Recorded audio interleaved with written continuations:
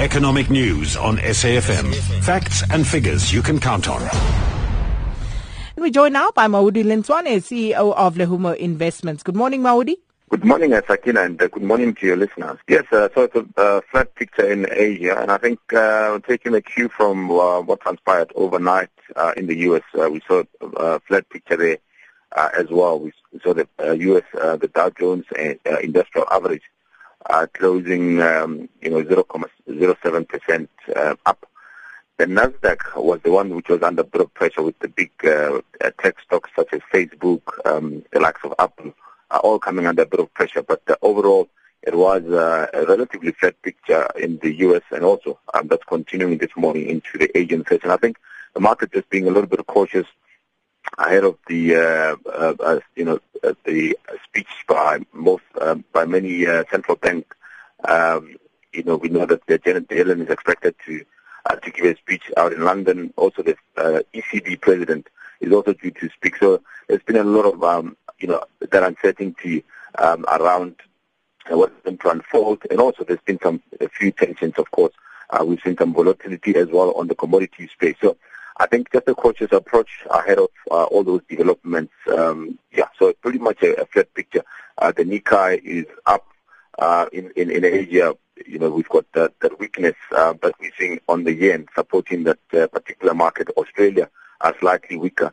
The commodity prices have been under pressure. We saw the past 2 days a lot of pressure there on the commodity basket. The gold, platinum, all coming under a bit of pressure there. Copper.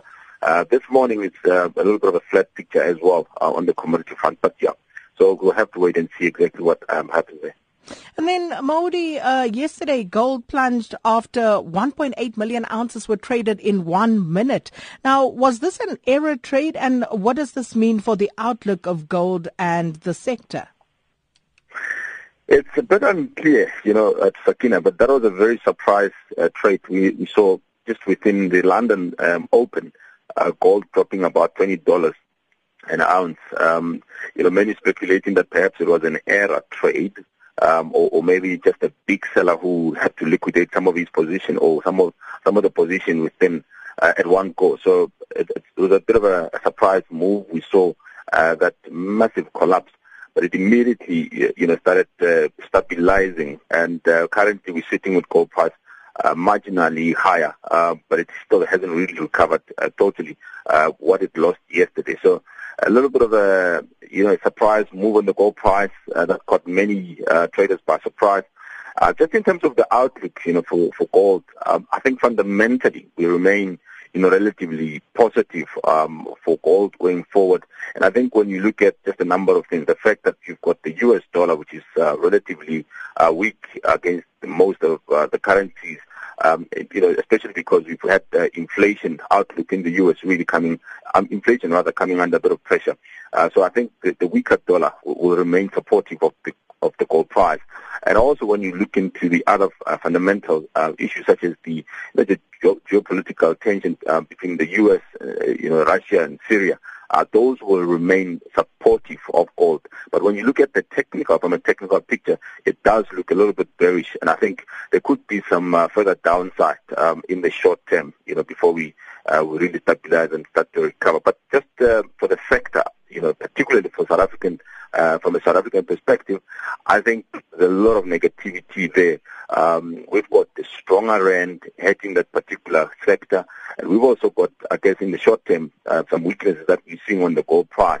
But also, we've got the big one, the mining charter that's, the drama that's unfolding around that mining charter, certainly also giving a lot of uncertainty around the sector.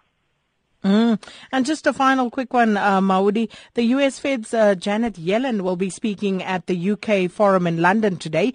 Can we expect anything new from her speech regarding the Fed interest rate path for 2017? I doubt. I doubt there'll be any changes in terms of the Fed stance on interest rates outlook for this year. I know that there's been a number of senior officials who've come out and suggested that they opened to a pause in interest rate hike because of low inflation, and they're citing the fact that we've seen the low inflation numbers from the U.S. But, earlier this month as well, we also had, Janet Yellen saying the softer inflation numbers that we've seen are temporary. So something that is not going to, affect or influence their decision on interest rate hike. They've already hiked twice this year, and they indicated that they're going to increase 3 times. So there's one more interest rate hike that we expect from the Fed, and I think that's not going to change, because when you look at the economy of the U.S., it really is solid. When you look at the unemployment rate that's sitting around 4.3%, that's very solid and that's very strong. And very soon, I think the inflation numbers will begin to tick up, because with the unemployment sitting at 4.3, it's only a matter of time that you begin to see companies starting to beat, to increase, to compete on wages, to try and retain workers. So I think I totally agree with her that perhaps the inflation number very soon will begin to see that inflation numbers tick up. So certainly I think the Fed will stay on course to increase one more, I think maybe in September or December, before, pausing. Well, we'll leave it there for this morning. Thank you so much, Maudi Lentsoane, CEO of Lehumo Investments.